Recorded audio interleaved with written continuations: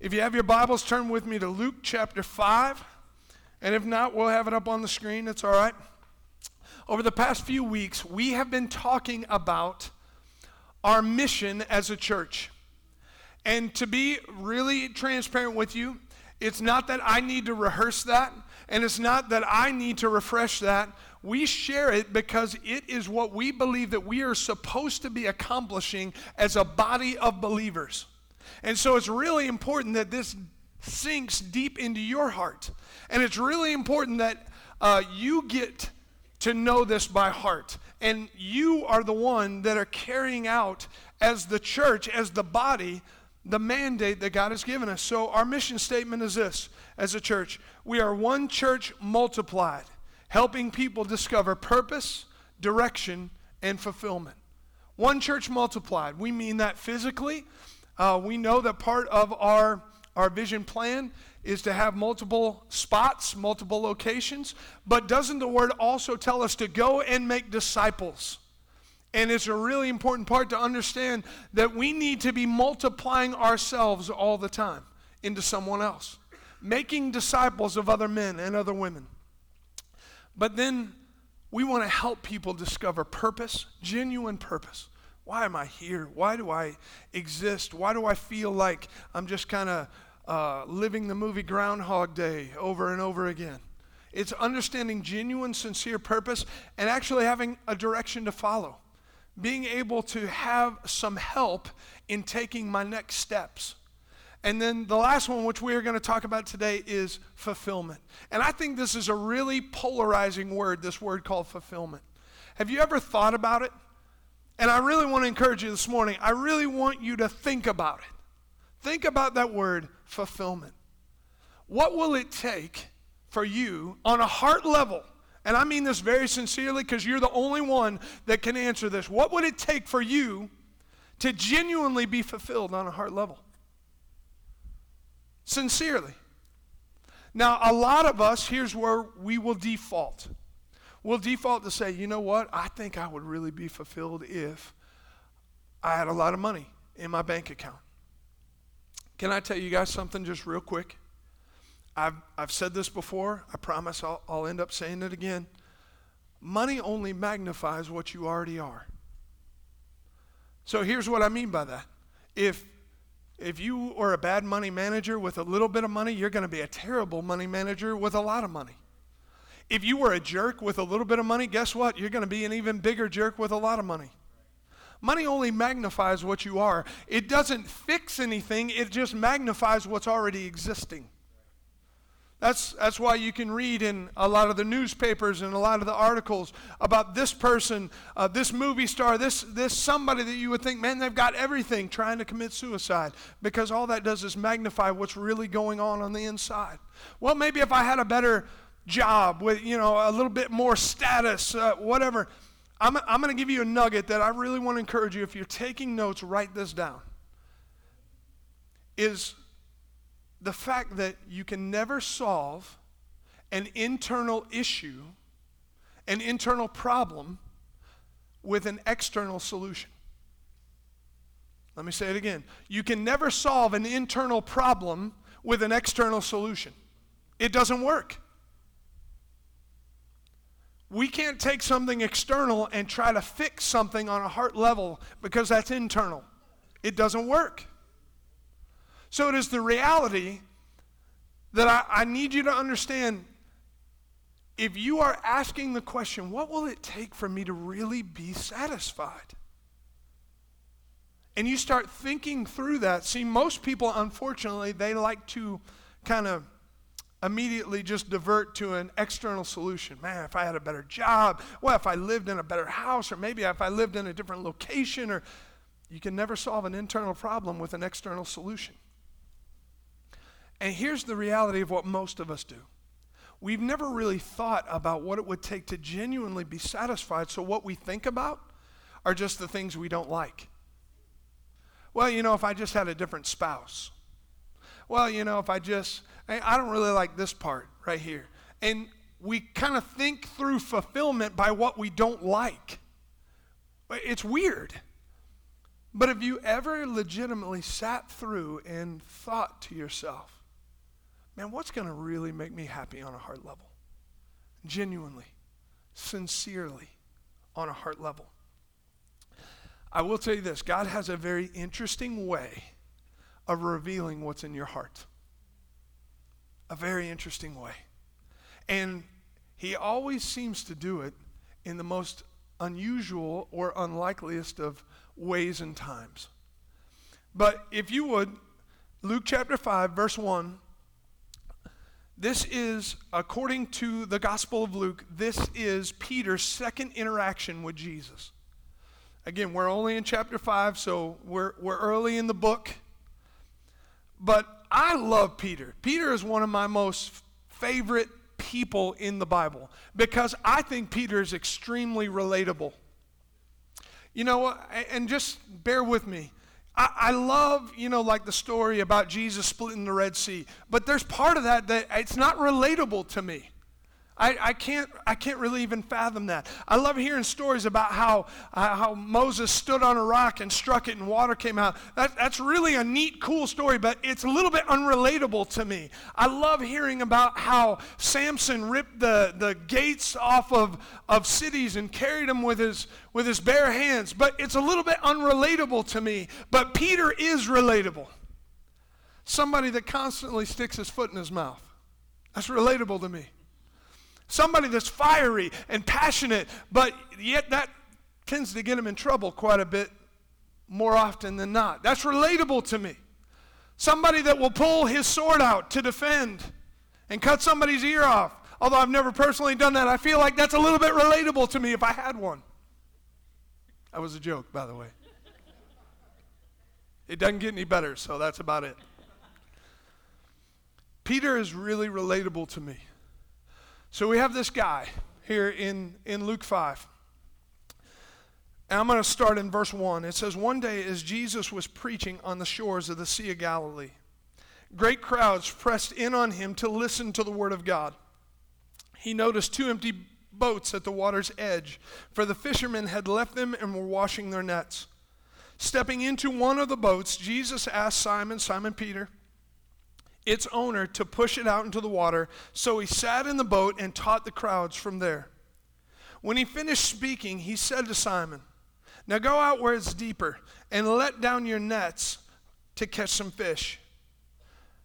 Master, Simon replied, we worked hard all last night and we didn't catch a thing. But if you say so, I'll let the nets down again. And this time their nets were so full of fish they began to tear. A shout for help brought their partners in the other boat, and soon both boats were filled with fish on the verge of sinking. When Simon Peter realized what had happened, he fell to his knees before Jesus and said, "O Lord, please leave me, I'm such a sinful man." For he was awestruck by the number of fish they had caught, as were the others with him. His partners James and John, the sons of Zebedee, were also amazed. Jesus replied to Simon, "Don't be afraid. From now on you'll be fishing for people." And as soon as they landed, they left everything and followed Jesus. Now, again, I love Peter. I mean, Peter's pretty real. Peter's pretty raw, pretty transparent. But Peter was also, let's engage here into the story. Peter was also a successful businessman. I would even venture to say moderately wealthy for those days and for that area. Again, owned his own business, probably a hand-me-down from his father. Owned his own boats, owned his own equipment, his own nets, and had employees. And again, for this region, for this area, pretty successful businessman. Seemed to have it all going fairly well.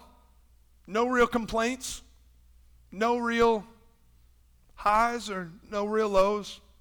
Just would appear to be average, lunch pail, hardworking kind of guy.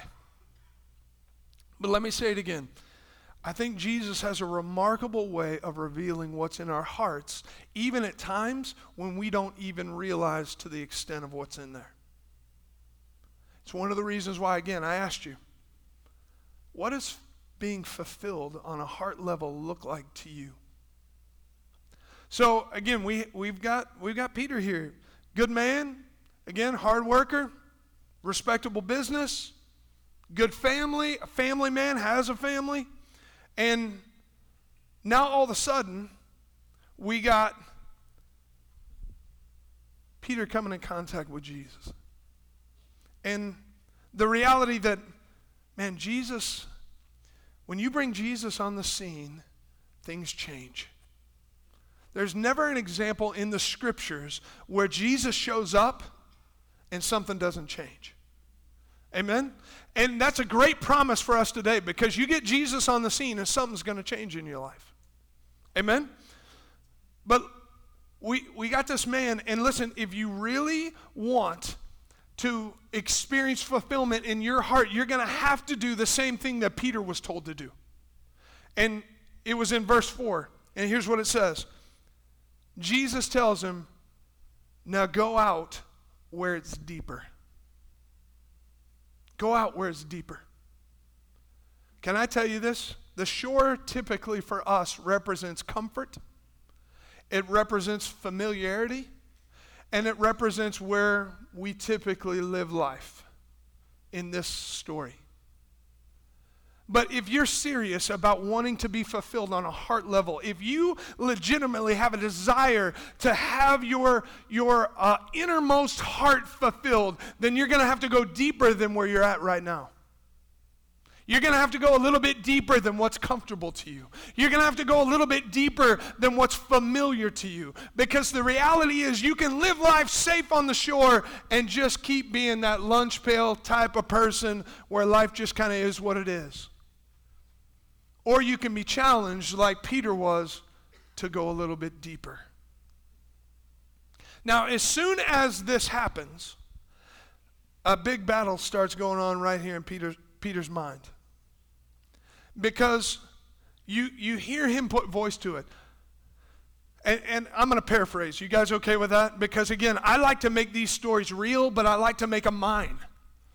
And so I feel like I can so understand what Peter's going through in this moment. And he's sitting here like, this is unbelievable. I just worked my tail off. I haven't slept at all. We fished all dang night. We didn't catch a thing. I'm a little bit ticked off about that because I still got to pay my employees and I still got to eat. And we didn't catch nothing, but we worked our tails off. And now all of a sudden, this man whom I've only met now for the second time, according to the book of Luke,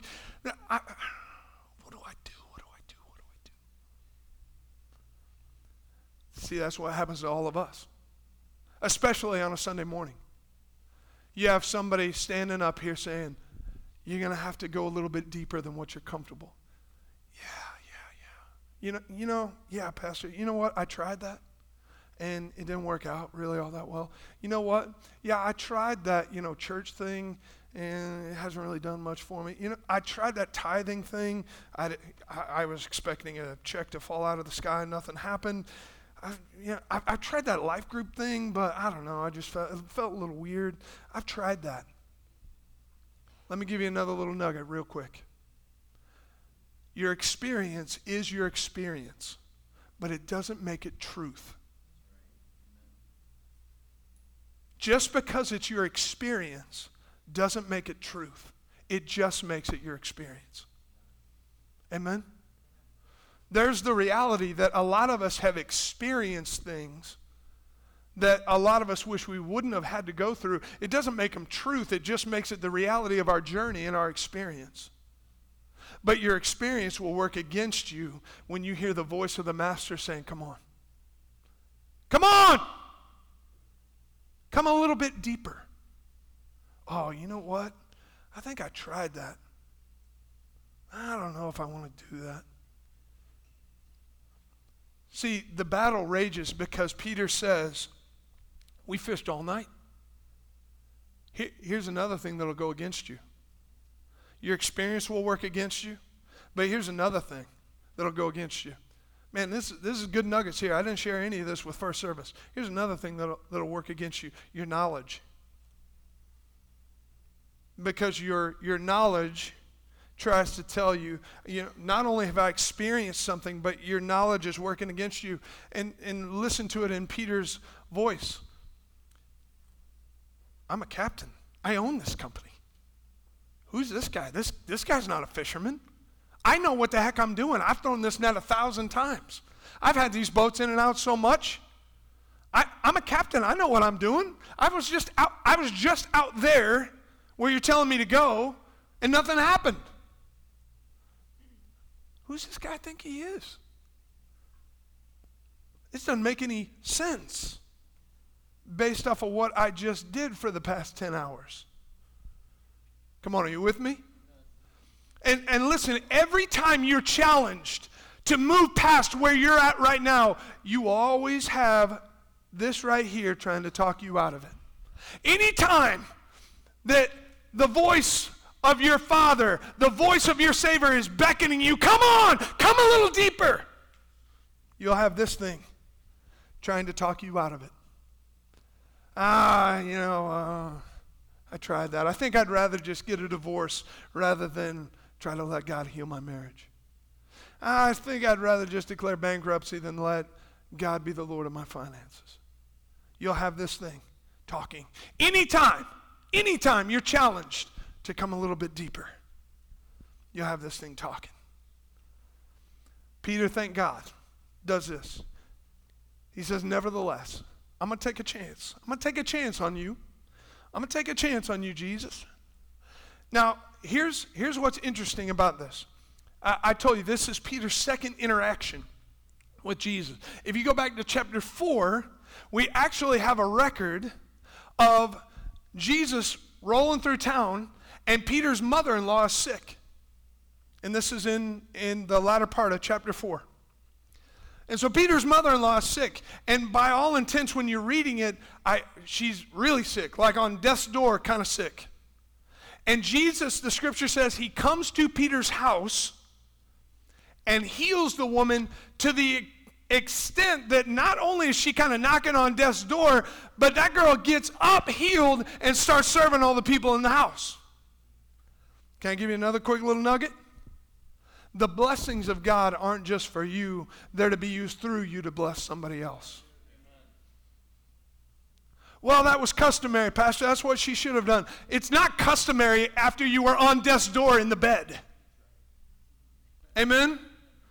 I mean, every respectable person would have said, hey, why don't you rest a little bit? And she's sitting there saying, no, Jesus healed me. I don't want to be in that bed any longer than I had to be in that bed. I will gladly get up and bless you with what I just got blessed with. It is the reality that, listen, the blessings of God are not there just for you. They're there to be a blessing to someone else. I've got a little personal saying. I learned it in Bible school, that even the pipe gets wet. So just know this. The blessing is for you to bless somebody else, but the beauty is even the pipe gets wet. Even you get wet from the blessing that is traveling through you. So just know that. Now, the scripture doesn't say anything like Peter was there, they talked. The implication is, because we know he was at Peter's house, the implication is Peter was probably there. And even if he wasn't, I guarantee you he heard about it as soon as he came home. So this is the second interaction. And you got Peter standing on the shore. He said, all right, I'm going to do this. But know this, listen, I have been and I am a business owner. And the reality is this. There's been several times, I used to own a moving company. And we had a policy that if we broke it, we were going to replace it. And major van lines don't have that policy. They give you pennies on the dollar according to the insurance you buy. So I was really strict with my employees, because if they broke it in negligence, they replaced it out of their paycheck. Now, some employees weren't really fond of that policy. But it was the reality of, if you're going to work here, this is what it is.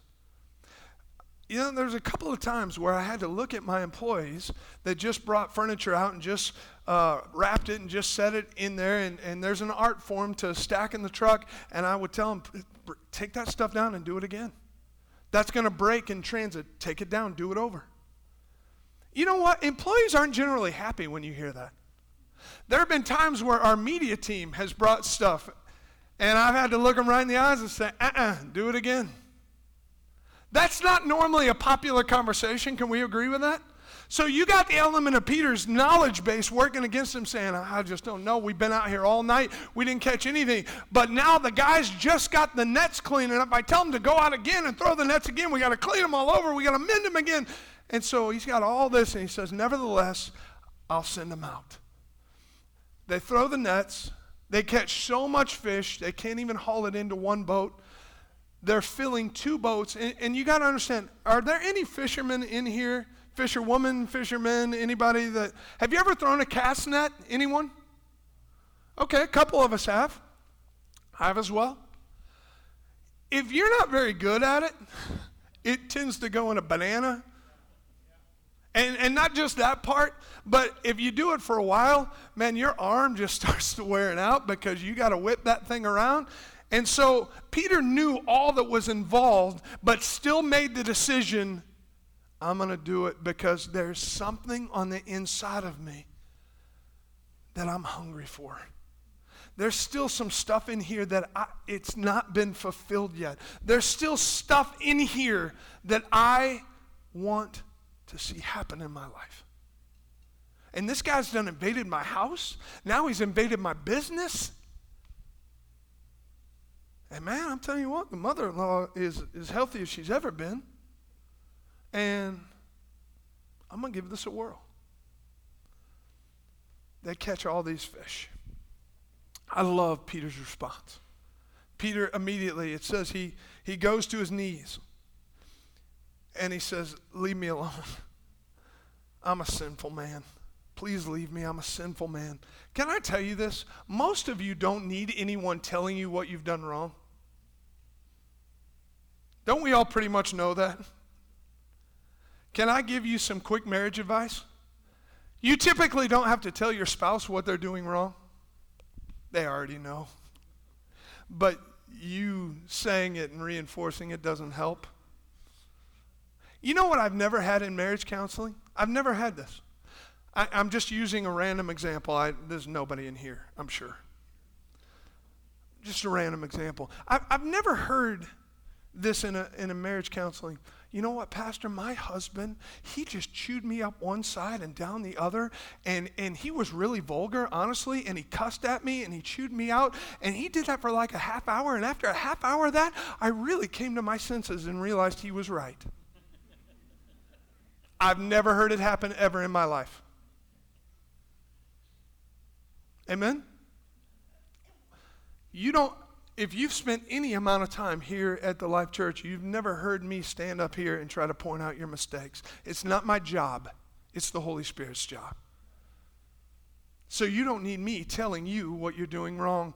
Don't we all pretty much have a pretty good idea of the areas we're hitting the mark and the areas we're missing the mark? I love Peter, though. Peter's like, look, I'm a sinful man. I don't have it all together. I'm not the best man. I'm not the best husband. I'm not the best business owner. Man, just leave me alone. I don't deserve that. Can I ask you a question? In regards to the story, what came first? God's goodness, Jesus' goodness to Peter, or Peter's repentance? What happened first? Yeah, Jesus' goodness. Why? Because Romans 2 verse 4 says this. It is the goodness of God that leads men to repentance. The goodness of God. And I love this because Jesus didn't come and say, hey, you stink. You're a yuck fisherman. Get cleaned up and then we'll talk. I love it because Jesus said, hey, quit your... Aren't sailors typically known as kind of a rougher group? I mean, that's a stereotype. I know it is, but I mean, Peter was a rougher guy. He didn't say, clean up your language, clean up your act, do all this, and then we'll have a conversation. He spoke to Peter right where he was. And Peter's sitting there saying, look, never have I felt more aware of my issues than right now. Leave me alone. I don't deserve this. I looked right at a guy that used to come to church here. This was a couple of years ago. And I told him, and again, from one guy to another, you don't normally talk this way, and it's not like common language, and especially for me, it's got to be from the Spirit of God directing me. But we were praying about something. I looked right at him, and I said, I want you to know I love you. And he looked at me, and he shook his head, and he got this kind of look on his face. He was like, how can you say that? You don't know what I've been doing. How can you tell me that? See, it's amazing because in the midst of God's goodness, we're never more aware of what we're doing wrong than in that moment. And he says, leave me alone. This is my paraphrase. Depart from me. I'm a sinful man. But here's what Jesus says, and I love this. This is verse 10. I'm going to read it again. Jesus replies to Simon, and he says, don't be afraid. Now, I just felt compelled to study this out in the Greek. So if you study out this word in the Greek was the original transcript of the New Testament. So if you study this out, it's remarkable how the Greek puts it, because the Greek adds a little bit more to it than what we've got here in English. So you could literally say it like this, how the Greek version reads. Jesus says to Simon Peter, don't be afraid, because I'm not. Oh, I love it. Don't be afraid. I'm not afraid. I'm not repulsed. I'm not deterred. Don't be afraid. I see all your junk there, and I'm not scared of it. Don't be afraid, Peter. I see your mess. I see your discontentment. I see your frustration, but I'm not afraid of it. As a matter of fact, I want you on my team. I want you to be a part of what I'm doing. Yeah, but I got all this baggage and all these issues, and I don't do this right, and I still struggle with anger, and I don't believe, yeah, don't be afraid, because I'm not afraid of your mess. I'm not afraid of your baggage. Don't be afraid, because I'm not. Yeah, but no more yeah buts. Don't be afraid. I'm not. I'm not afraid of your issues. Man, isn't that encouraging to know that Jesus looked right at him and said, I'm not afraid of your junk and mess and issues. I'm not. Man, that is so encouraging to me. That's relatable to me. Because there are times where we all stand on the shore and we're like, what is the point? What is the purpose? I am frustrated. I don't feel like I have purpose. I don't really have any direction I'm going, and I'm not satisfied. And you hear Jesus say, come on. Come on. Let's go a little bit deeper. Yeah, but I got stuff. Yeah, it's okay. I'm not afraid of it. Come on. Yeah, but Jesus, you don't know where I was last night. Yeah, I know. Come on. If you really want to be fulfilled in here, then it is the reality that Jesus isn't afraid of the bag that you carry over your shoulder full of your junk. He doesn't care about the backpack you have on the other shoulder with all your issues. He doesn't care about that. As a matter of fact, it's the goodness that leads me to keep saying, I'm sorry, let me change that. Yeah, I'm sorry, we'll fix that. It's his goodness. It's almost as if there are times where he ignores my baggage and ignores my junk and says, it's okay, keep coming, because what's going to happen, whether you realize it or not, is on the journey, that stuff will just fall off. And you'll look around like, man, when did I stop cussing? I can't, it's not like I made this point like today I'm going to stop. I just quit. My language changed. Man, when did that happen? On the journey? On the journey? And so you got a choice. You can stay comfortable and dissatisfied on the shore, or you can come a little deeper. Come a little deeper with me. Come on! Stop being frustrated. Stop being discontent. Stop picking things apart. Come on! Stop pretending like you're going to find an external solution to what your heart craves. It ain't going to happen. Come on! Come on! If you really want genuine heart fulfillment, the only place you're going to find it is in Christ. That's it. Do me a favor if you would, and just bow your head for a moment, because I want us to have a little bit of time here.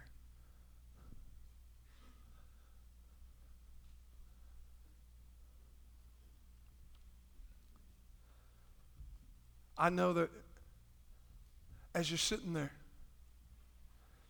your mind at times can just seem like it's going 100 miles an hour. And there's parts where you're sitting there saying, yeah, Pastor. Been there, done that, tried that. Pastor, I've been serving God longer than you've been alive. Okay. Good for you. You can let your experience try to talk you out of it, and you can let your wisdom try to talk you out of it. Or you can do what we talked about last week, because it all goes together, and surrender.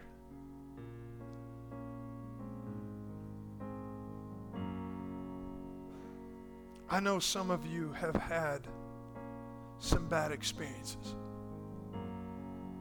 And I know some of you are in the midst right now of some real battles. And I know that there are probably plenty of you in this place right now that could lift your hand and say, I am not satisfied with life right now. I'm not satisfied with where I'm at right now. My heart is not fulfilled. And I'm searching. Again, with your heads bowed and your eyes closed, we're just having a conversation. What would make Peter leave everything? His job, his company, his stuff, his boats, his nets. He left it all. We're sitting right there on the shore. Because he finally found someone that could bring fulfillment to his heart. And it wasn't in the company, and it wasn't in the money, and it wasn't in the status, and it wasn't in all that. It was in Jesus. Jesus isn't looking for perfection right now. He's looking for a willing heart. Come on! Let's go a little bit deeper than where you are right now. Come on!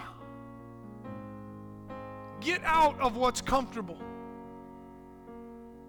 Come on!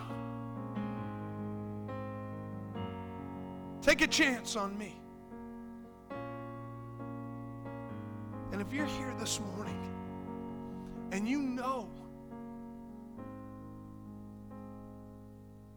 that you don't have a relationship with the guy standing on the shore, we can have one right now. You can have a conversation, but know this, Jesus is going to stare you right in the eyes and try to convince him that you've tried it before. Try to convince him that you've got other stuff to do and you're just too busy. Try to convince him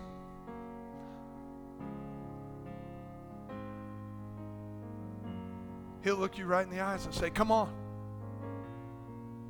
Let's go a little bit deeper. Come on. Stop playing games with me. Come on. Stop coming to church just to make you feel a little bit better. Come on. If you're here right now and you don't know the one that's calling you off of the shore. It's so simple. It's just being able to have a conversation to say, Jesus, I need you in my life. Right now, as I sit in this place, in this auditorium, Jesus, I am making a declaration that I need you in my life. I need you in my heart. I need you in my mind. I need you in every part. I need you come Monday morning. I need you at work. I need you. I'm not happy here on the shore. I need you.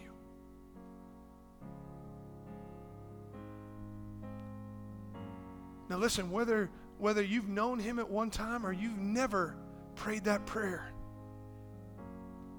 Jesus is not afraid of your junk. I don't care where you're at. I don't care what this past weeks look like. I don't care what the past couple of days look like. Don't be afraid, because he's not. He's not afraid. He will gladly, and I mean gladly, invite you onto the team. Father, I pray that in this moment, for every man, woman, and child that is here, that they will never stop hearing those words from Jesus. Come on!